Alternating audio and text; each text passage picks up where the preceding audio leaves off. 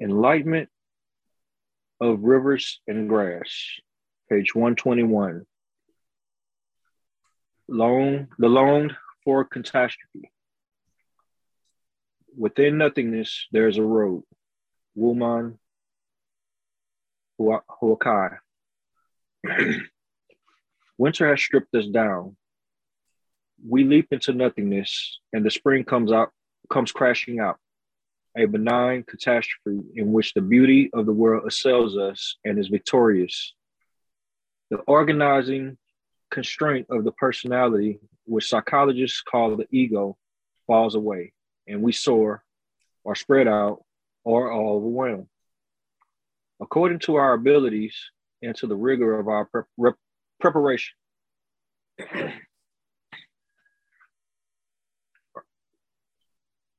Wait, I'm lost. Oh, okay.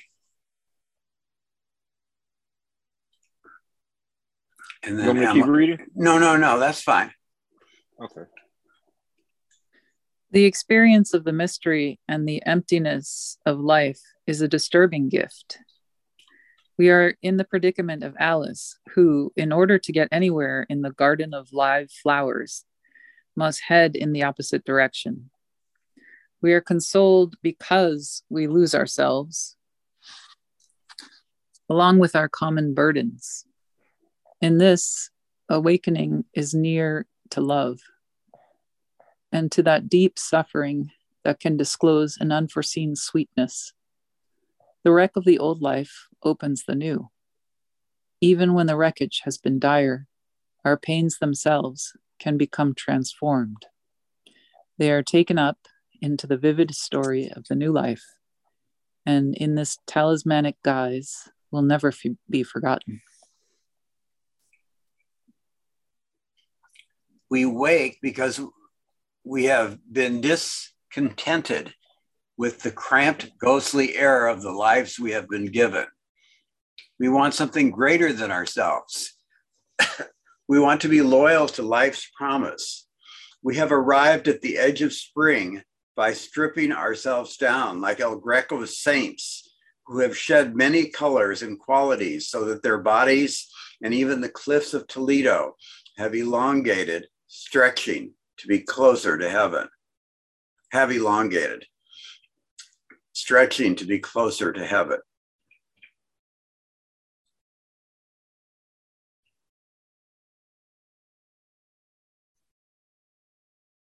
No, Cody, you're muted.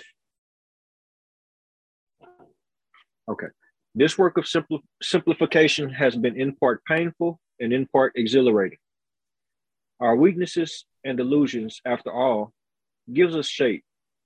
So when in spiritual work, we lose our talent for being comforted by outer things, the gleam of a new car, the admiration of our peers, we grow more bare, more passionately poor, and that is how we arrive, shivering and naked at the winter place. But spiritual preparation has also given us the capacity to be terrified without flinching. Then we do feel something letting go. I am pecking from inside. Won't you peck from the outside? A Chinese pilgrim asked his teacher 1,000 years ago. Every experience we have is an example of the universe pecking. Apparently randomly, from without an opportunity to wake up. Another traditional story shows a series of these pecks. So do you think even when we're sick, the universe is pecking? It doesn't have to be an outer thing, does it? I would think so. That the universe, even when we're sick, that the universe is pecking, because the universe wouldn't really the universe is the universe. It really wouldn't matter if we're sick or well or whatever. No, what I mean is our sickness would be like the universe pecking. Yeah.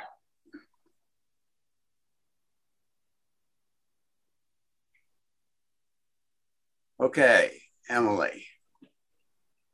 Uh, Yuan Wu Kechin was proud of his spiritual knowledge, but was rebuffed by his teacher, who said that his understanding was not yet valuable, that he was still blown about by the wind. Yuan Wu left in a huff, but as he walked out, the teacher said, "Remember me when you are sick with fever." Years passed. Indeed, one day, Yuan Wu did become seriously ill, and when he recovered, he came back to his old mentor, who quoted a popular song. She calls to her serving girl, little Jade, not because she wants something, but just so her lover will hear her voice. When the teacher said, "That is very like Zen," Yuan Wu awakened. The ancient human disaffection with creation, the sense of being outside the garden of life, dissolved for him, and everywhere around he heard the world calling just for him. But we ask ourselves, at what moment did the world peck from the outside? When his teacher confronted him? When he caught a fever? When he heard an old song? It seems that our lives are full of these pecks.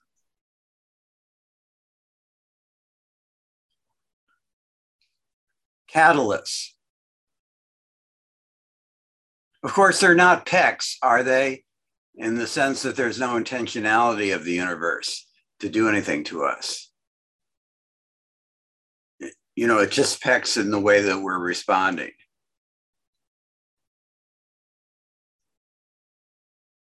Or you don't agree?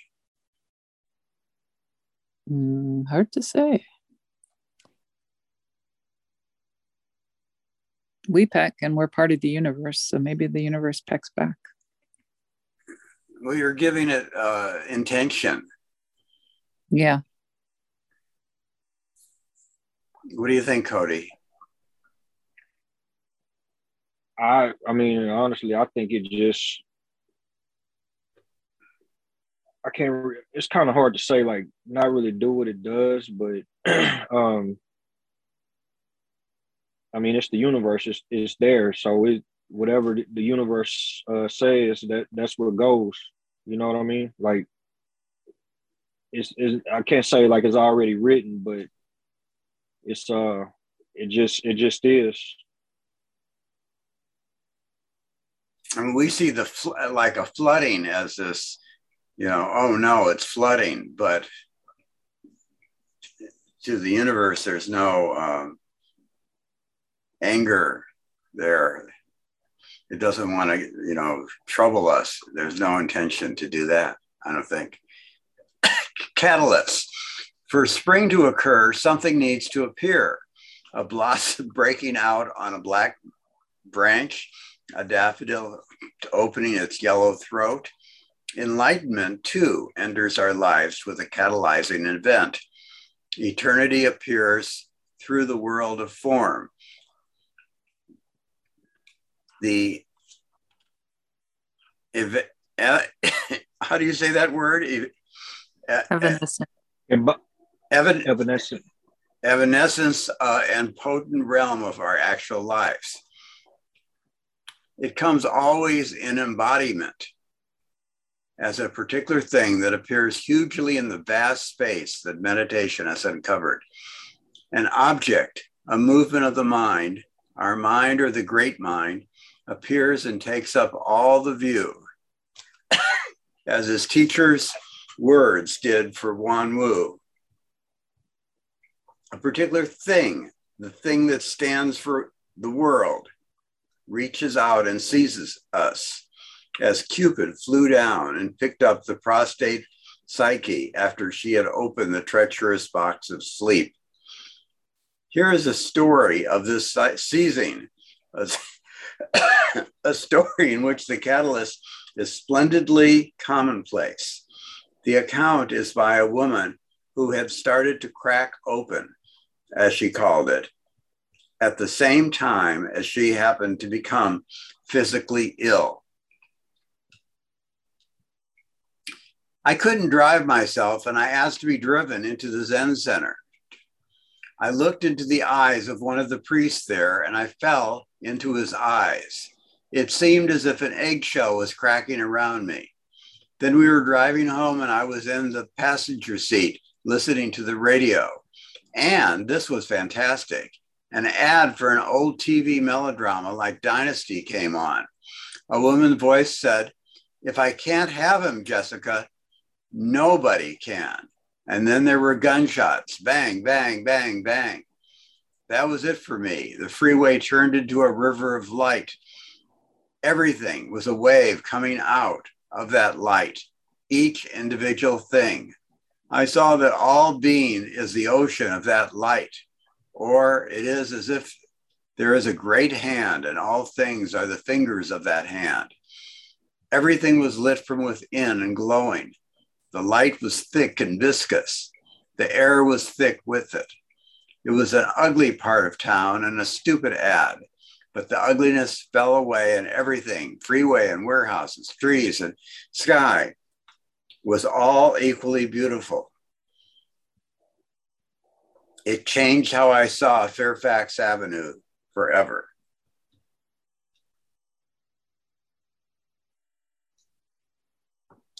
In the end, the long-sought change comes involuntarily as an intrusion of eternity. Our hope and labor alone cannot make it happen, though hope and labor prepares. Awakening requires also the cooperation of the world. The freeway, the grubbly neighborhood, we must have for our spiritual company all the ordinary shapes of life. So that I guess that first sentence, in the end, the long sought change comes involuntarily. Like when we mentioned the universe, I guess that was kind of like where I was trying to go with it. Like it's kind of like not really like the path is already set for us, but kind of like it is. I don't know. It's kind of hard to explain. We often don't react as if it's involuntary. We think that it has some will to get us. Go on, Emily. I think Ram Dass refers to it as everything is as it should be. That makes perfect sense. I'm not sure what that means. I mean, I've heard that, but I'm still not sure. Should be. Suzuki Roshi says, you're perfect just as you are, and you could extend that to the universe is perfect just as it is, which would be a similar. Right. For all its beauty and all its horror, everything is the way it's supposed to be. That's a theory, That's some hard stuff to explain or try to explain, or I don't know. Especially when something terrible happens to someone. Yeah, it's a hard thing to. I mean, you must have to explain to parents that their kid is deaf, right? Yeah, I certainly don't use that term.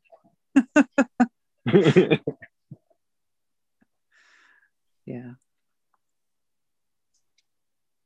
Okay, who's reading now?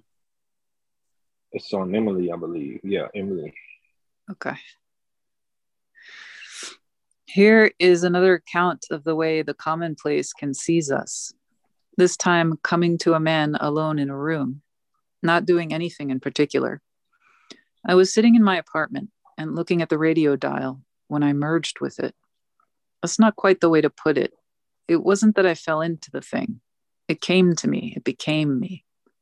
I saw the way everything arises each second from its source, all of the universe coming into being and linked to everything else. When we experience any one thing to the depths of our being, then the universe opens itself to us. We can see who we are and what our part is in the drama. Kon Yamada, the modern Japanese teacher, maybe it's Kun, like to say that enlightenment is the dropping away of the self in the act of uniting with something. This dense focus is a mark that at such a moment, while soul is indeed nearby, spirit now predominates. When we fall into one object, we are confined severely in its single narrow passage from which we emerge into vastness.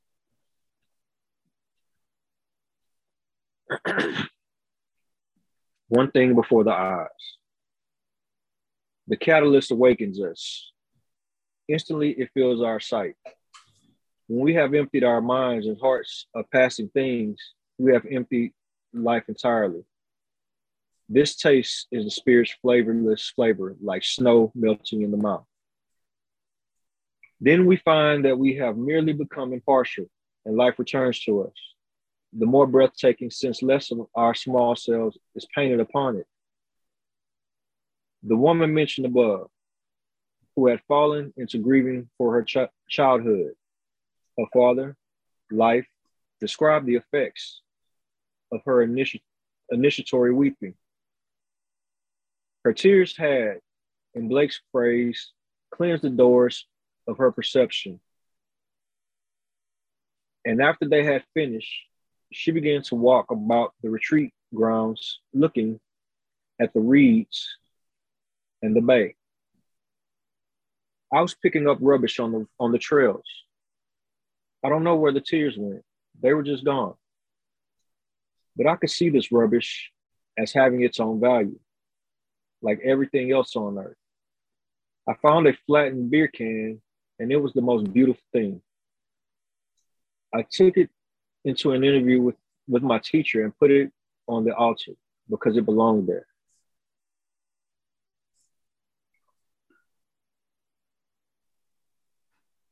For her, at that moment, the discarded metal was life itself, the goal of her journey achieved.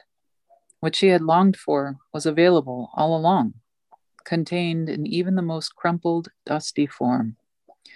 In such an encounter, the dark, disordered stuff of matter has become sacred. It is as if a summer green pear tree appeared in a level snowfield. Whatever we meet is wholly remarkable and absorbing. The light, faint touch of emptiness appears as the boundless within, which all objects and emotions are afloat.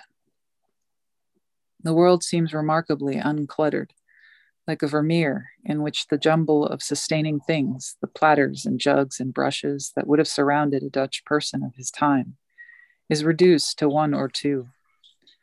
The balanced scales a woman holds up, the pearl in the girl's ear, her gaze resting upon ours as she turns, all seem to step forward to approach us. There is space for the objects of our regard to rise and endure in the moment. A Chinese Zen student of some 1,000 years ago described how we persevere in the journey until we see clarity of the eternal world as vividly as if what is before us were the one thing. He tells how he studied alongside Gushan, one of the great teachers of the Tang Dynasty's golden age. I lived with Gushan more than 30 years. I ate Gushan's food. I shat Gushan's shit, but I did not study Gushan's Zen. All I did was look after an ox. If he got off the road, I dragged him back. If he trampled the grain in others' fields, I trained him by flogging him with a whip. For a long time, how pitiful he was, at the mercy of everyone's words. Now he has changed into the white ox on the bare ground and always stands in front of my face. All day long, he clearly reveals himself. Even if I chase him, he doesn't go away. Shang Qin Don.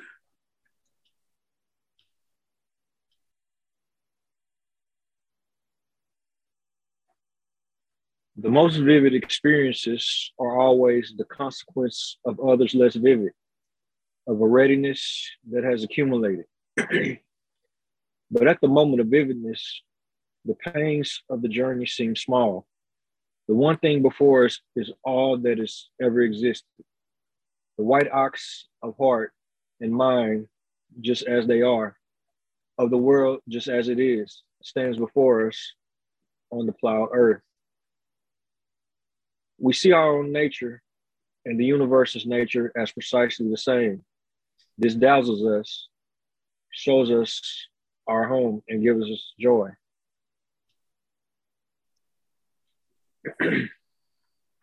A peach blossom or two. Just a second.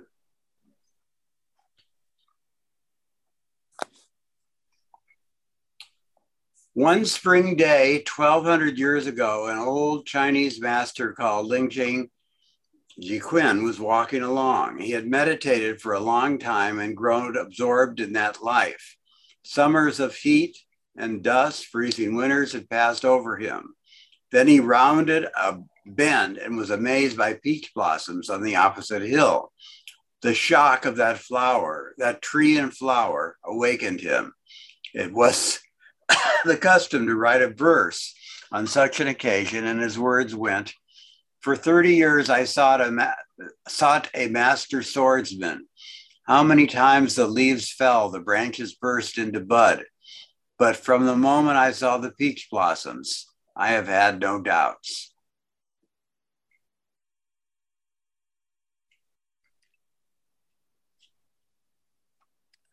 In any initiation, sacrifice plays a part. A sharp blade is needed to amputate the old life. Here, the sword was peach blossoms. The shock of their color and flutter cleared up Ling Yun's uncertainty. His spring occurred during the 9th century in China. That branch was still in bloom in the 14th century in Japan, when a teacher called Kaizen Jokin wrote, "The village peach trees were not aware of their own crimson, yet still they freed Ling Yun from all his doubts." These blossoms stick to the memory as to our hair, to the wet sleeves of our coats on a blustering day. They are entirely themselves, fragile and brave, and they make the world so transparent about us that we join them, we become them. The blossoms are something small that allows us to enter the present moment without regret. The stark, absolute nature of the catalyst, the one complete thing in the world, opens outward so that the city street with its buildings, people, and cars spills its brightness all about.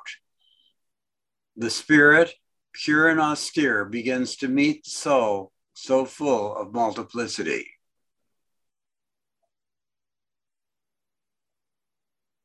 A man falls in love with a woman, not just because of her beauty or learning, but because of the tenderness she gives to frivolous things. The slight rapacity with which she leans towards a cup of coffee, the curve of her arm holding the New York Times, he finds this a relief. He recognizes the gesture. He has fallen in love with the intelligence of her soul and of the world that imagines such a being, the world that endows such a small moment with an enduring glow. The old Chinese sage, too, has fallen in love, but fallen in love, been led simultaneously further into the world and beyond it. The tree overtook him, and the moment is still bright today, as the plum trees are opening into rain showers outside my window in Northern California. People have come to awakening through hearing a flute on a beach during a war, through breaking a leg by catching it in an iron gate, Still, Lingyun's peach blossoms are especially endearing for the bright, cloudy associations around them. They come so briefly after the underworld time of winter, out of a stillness in which not much seems to be happening. They hold also the excitement and frailty of being human and the bright largesse of certain moments. The red of a glass of wine, the dancer's many-folded skirt, the space between hay hill and sky at twilight, the intricate cantata-like progression of sorrow and laughter.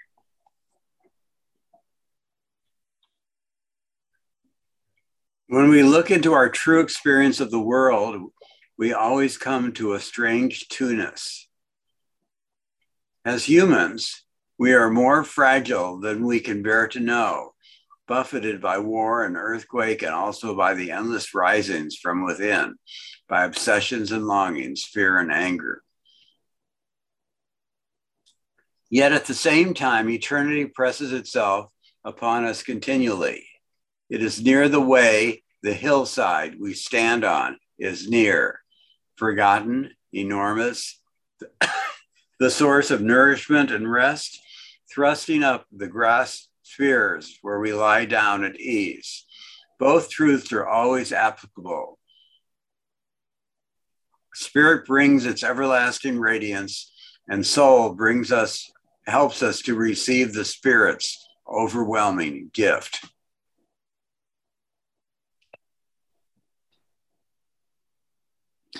You know, I walk from my building at work to my car in the garage, and it is very easy to see the beauty of life in the little weeds and plants that grow on my walk into the garage. And reading this kind of makes me think that even in the garage, in the darkness and the smell of the cars, even there, beauty can be found if I'm open to it. And it struck me as we were reading this that the abundance of life is everywhere if we look. That's kind of a thought that arose. We certainly can see it in anything or not. Now, I remember once what my teacher was talking about a photographic trip that he made with a friend. And the friend kept saying, you know, there's nothing to photograph. There's nothing to photograph. And my teacher was making one photograph after another. And they were in the exact same place.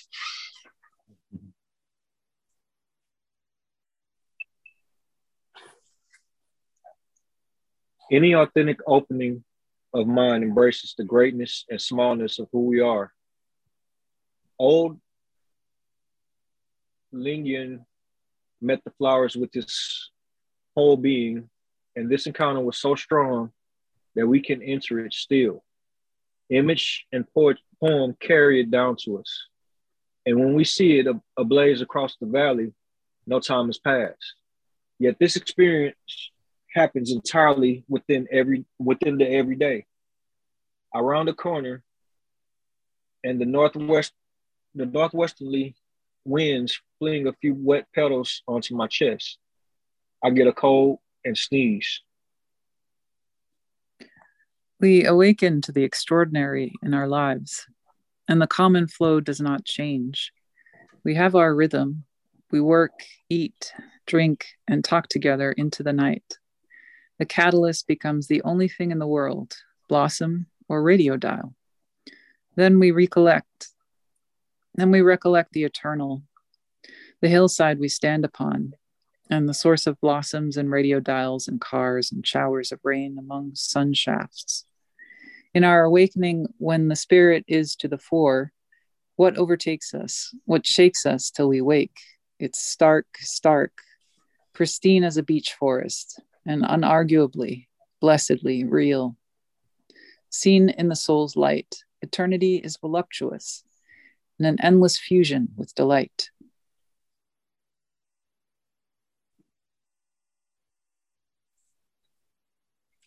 Narcissus and daffodils spill from her arms. So, with just one thing appearing in the desolate space of the universe, spring comes. But spring is not just one thing. The white ox is the spirit's animal. For the soul, spring appears as the goddess of forms and multiplicity, as Botticelli's Primavera, who has flowers in her hair and on her dress, and is herself a kind of gorgeous bloom. Spring comes with a tumble of flowers. Its joy is not the only thing, but it is one of the great things, to have a human form and to know utter happiness. Our joy is unsummoned and comes out of the plainness of the empty universe. It seems impossible that there could ever be anything at all, any form, any movement. And then suddenly, flowers burst and buds burst, clouds scud and birds hurry with twigs. At last we are at home in this flutter and activity, an ascending song, a life without intermediate veils. The soul inhales the ticklish air. The overwhelming riches of the spring may lead some people to reflect whether winter in its simplicity might not have been less confusing. But we have no choice. Once we have abandoned the spacious equanimity of winter, we are flung into the world of intense particulars, each exact and brilliant.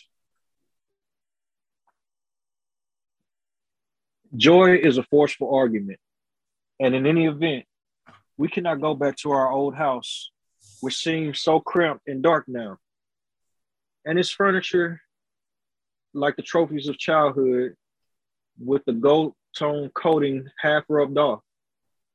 It is such relief to be free, to love what is before us, to welcome life without reservation. It is said that after his own enlightenment, Kun Yamada went to an interview with Hakun Yatsasani and could not speak. He collapsed into his teacher's lap, sobbing with joy. Yasutani patted him on the back, saying, "Yes, yes, I know."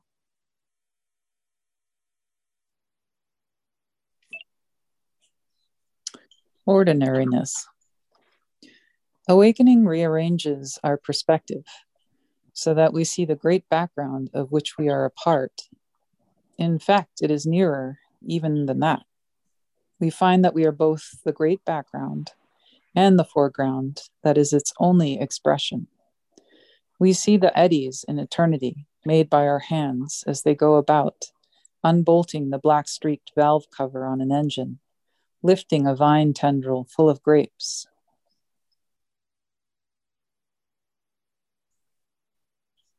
The clarity of view is a feature even stronger than joy.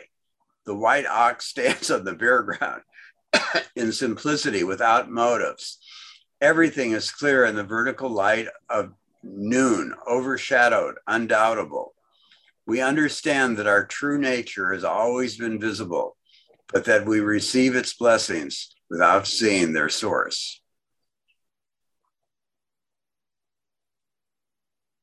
Clarity reveals ordinariness. When everything else has been taken away, what is natural remains.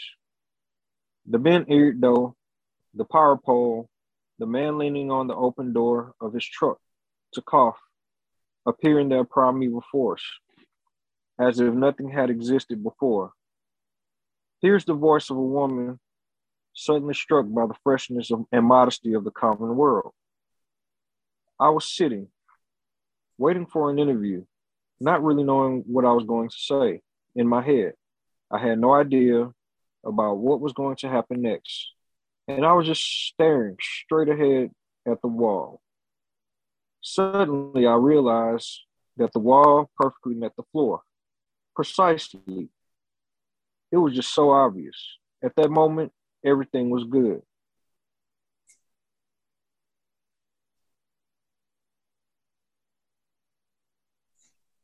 The ghost gum's leaf is pale green, and the mare's tail is smoky white in the blue sky. At night, the nesting wagtail calls, and the koala coughs, invisible in the branches. Everything is just as it is, and this exactness we feel is the greatest of blessings.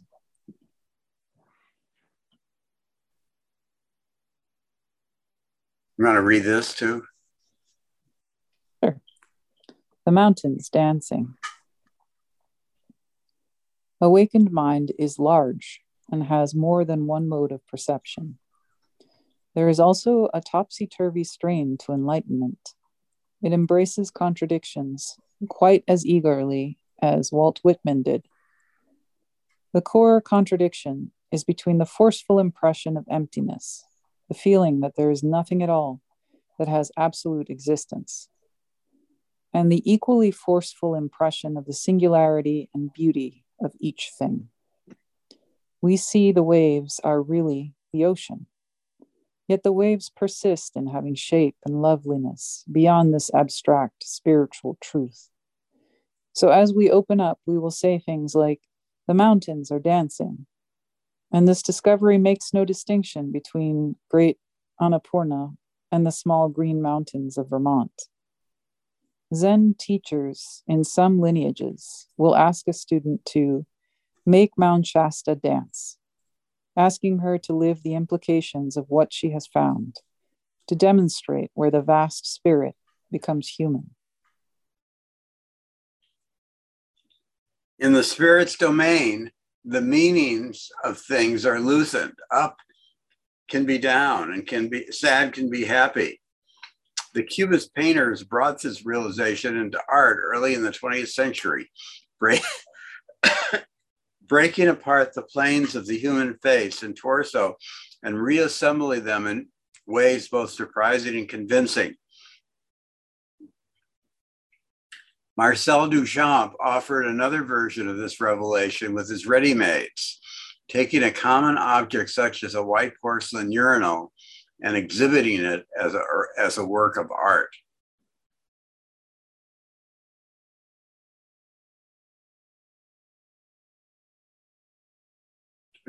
Muted. Everyone has her own style of dancing in the world in which the meanings are not utterly determined. A merchant of the Tang era, Pang by name, loaded his fortune and possessions into a boat, which he sank in the middle of a river, a performance piece whose subject was enlightenment. He did not simply give his things away because he did not want to burden others with the misfortune of wealth, he said. Still, he remained in the web of family and trade, traveling about with his wife and 2 children. Here's another story of their family style of awakening. Once Pang was selling baskets of bamboo. As he was coming down from a bridge, he tripped and fell. When his daughter, Ling Zhao, saw this, immediately she ran up and flung herself on the ground beside him. "What are you doing?" he cried. "I'm helping," she said. "Lucky no one was looking," said her father. That's a famous koan. It's okay.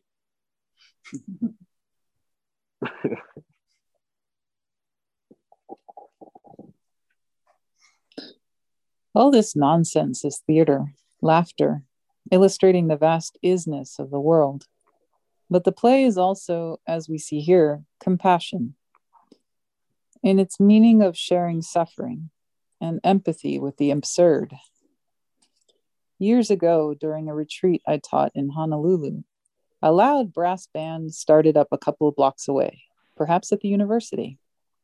This is not what people usually think of as good for contemplation, but a man dashed into an interview to say, "The drum is playing inside my chest. I am the drum."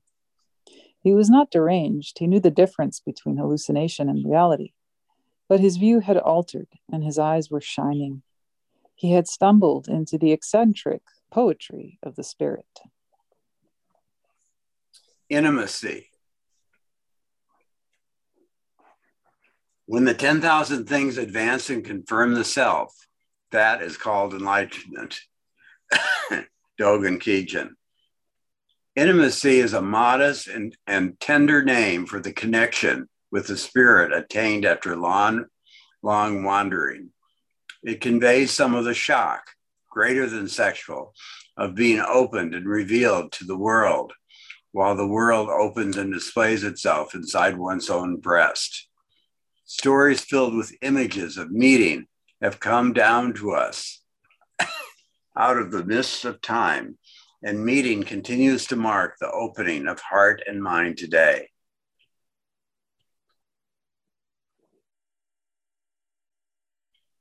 A woman on pilgrimage to a Buddhist site in India found the conditions there chaotic. Yet through that loud, impinging life, she discovered her connection with others. Here's her description of that moment. I experienced this union most vividly in Bodh Gaya, an alive but very crazy place, where we were sitting in the midst of everything. I remember the call of a woman herding her cows outside the wall of the stupa, how bright and vivid it was. That one call contained everything and was everything. There was nothing else in the universe. Her call was my call. As I said more, it expanded.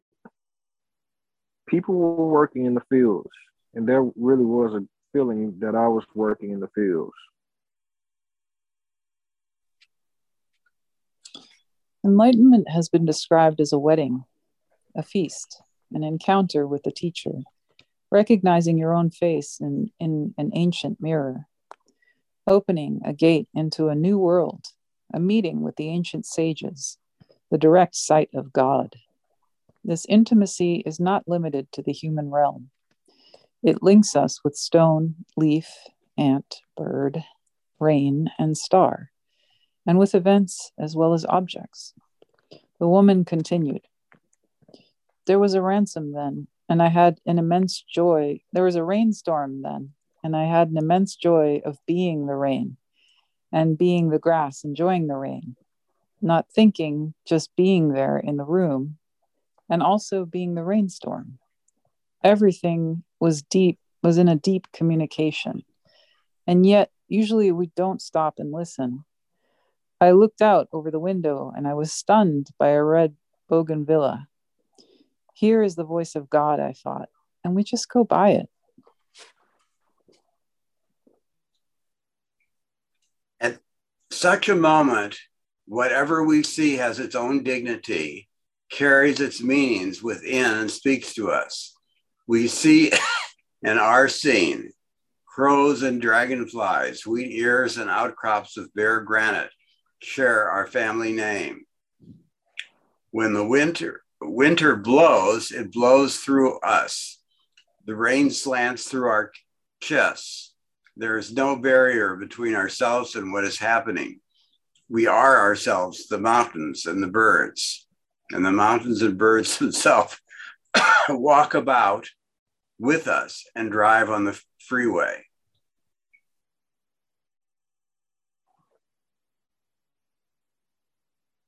Intimacy involves recognition.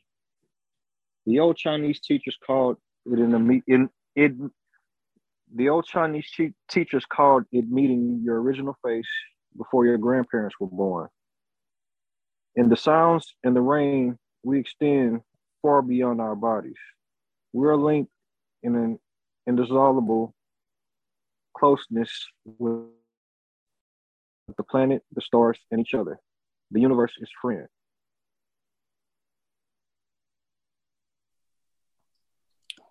Just a second, I want to see how many more. We have quite a bit more here. Okay. Do you want to keep going or you stop there? We could stop here. Oh, okay. Let's see. I got there. but I'm going to write down 137, 157.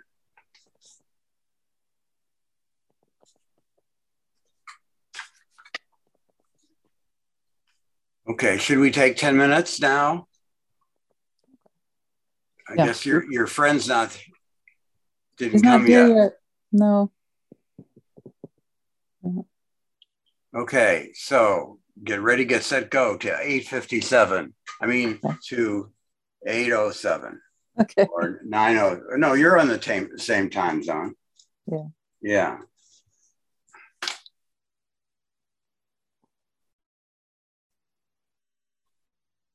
Hey, Cody. Yes. I'll read you my piece.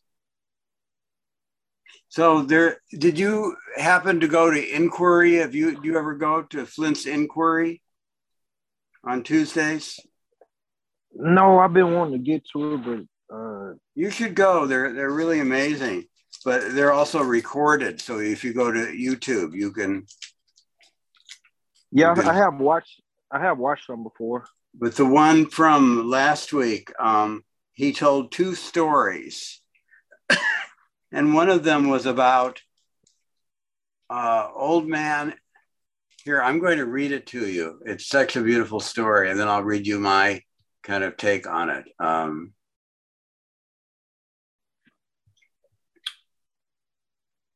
Once upon a time, there lived a man who had as a friend a rich public servant. One day, the man called on his rich friend, who entertained him with food and wine. He became completely inebriated and fell asleep. The rich friend, however, suddenly had to set out on a journey involving urgent public business. He wanted to give his friend a priceless jewel, which had the mystic power to fulfill any desire, but his friend was fast asleep. Finding no other alternative, he sewed the gem into the hem of his sleeping friend's robe. The man awoke to find his friend gone, totally unaware of the jewel his friend had given him. Before long, he allowed himself to sink into poverty, wandering through many countries and experiencing many hardships. After a long time, now reduced to sheer want, he met his old friend. The rich man, surprised at his condition, told him about the gift he had given him, and the man learned for the first time that he had possessed the priceless jewel all along. That's from the Lotus Sutra. Are you there? You're kind of dark there. Yeah, I'm here. And so I wrote, the magical jewel was hidden in my coat. I felt awkward, but couldn't identify what was off, why I was so crooked. A few times I felt it, but no sooner had that happened, it went back into hiding. It is also simple just to reach out a little bit more, just to reach, and then something happens. Like someone coughs or the garbage truck comes. But I do know it is there, and maybe on a rainy day, ...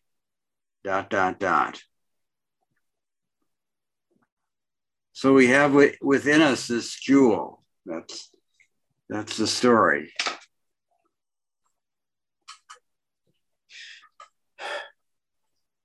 I didn't do a drawing.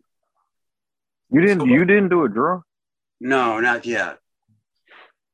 Okay. But I did do a drawing. I'll show you. I just finished a drawing that I'm going to post. And here's the drawing.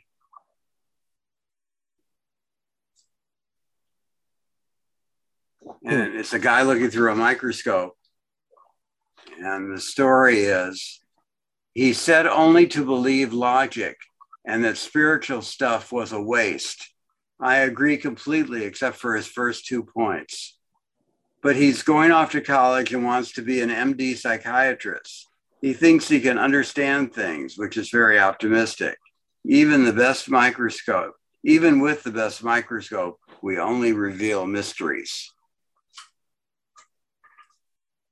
I like that. So this was a student of a child of a student of mine from many years ago. And his son thinks he has it all handled. Okay, how about you? Any thoughts? Well, I didn't write anything, but I did go back and find a quote that from Alan Watts that I've heard from him like a long time ago when I first got started. So he was basically talking about the universe, and it kind of this the topic, discussion for today, it brought me back there. So he said it is absolutely absurd to say we came into this world. We didn't. We came out of it. What do you think you are? Supposing this world is a tree, are you leaves on its branches? Or are you a bunch of birds that settled on a dead tree from somewhere else? Surely. Everything we know about living organisms from that standpoint of the sciences shows us that we grow out of this world, that each one of us are what you might call symptoms of that state of the universe as a whole. That's beautiful. Thank you. You're welcome. Okay, should we quit? It's up to you. We can, yeah. We can. Okay. Oh, you say you won't be there Thursday, right? Probably not. Okay. Probably not. But Emily is going to be there. Okay. Okay. Take care. Thank you. You too, Kim. Safe travels. Bye-bye.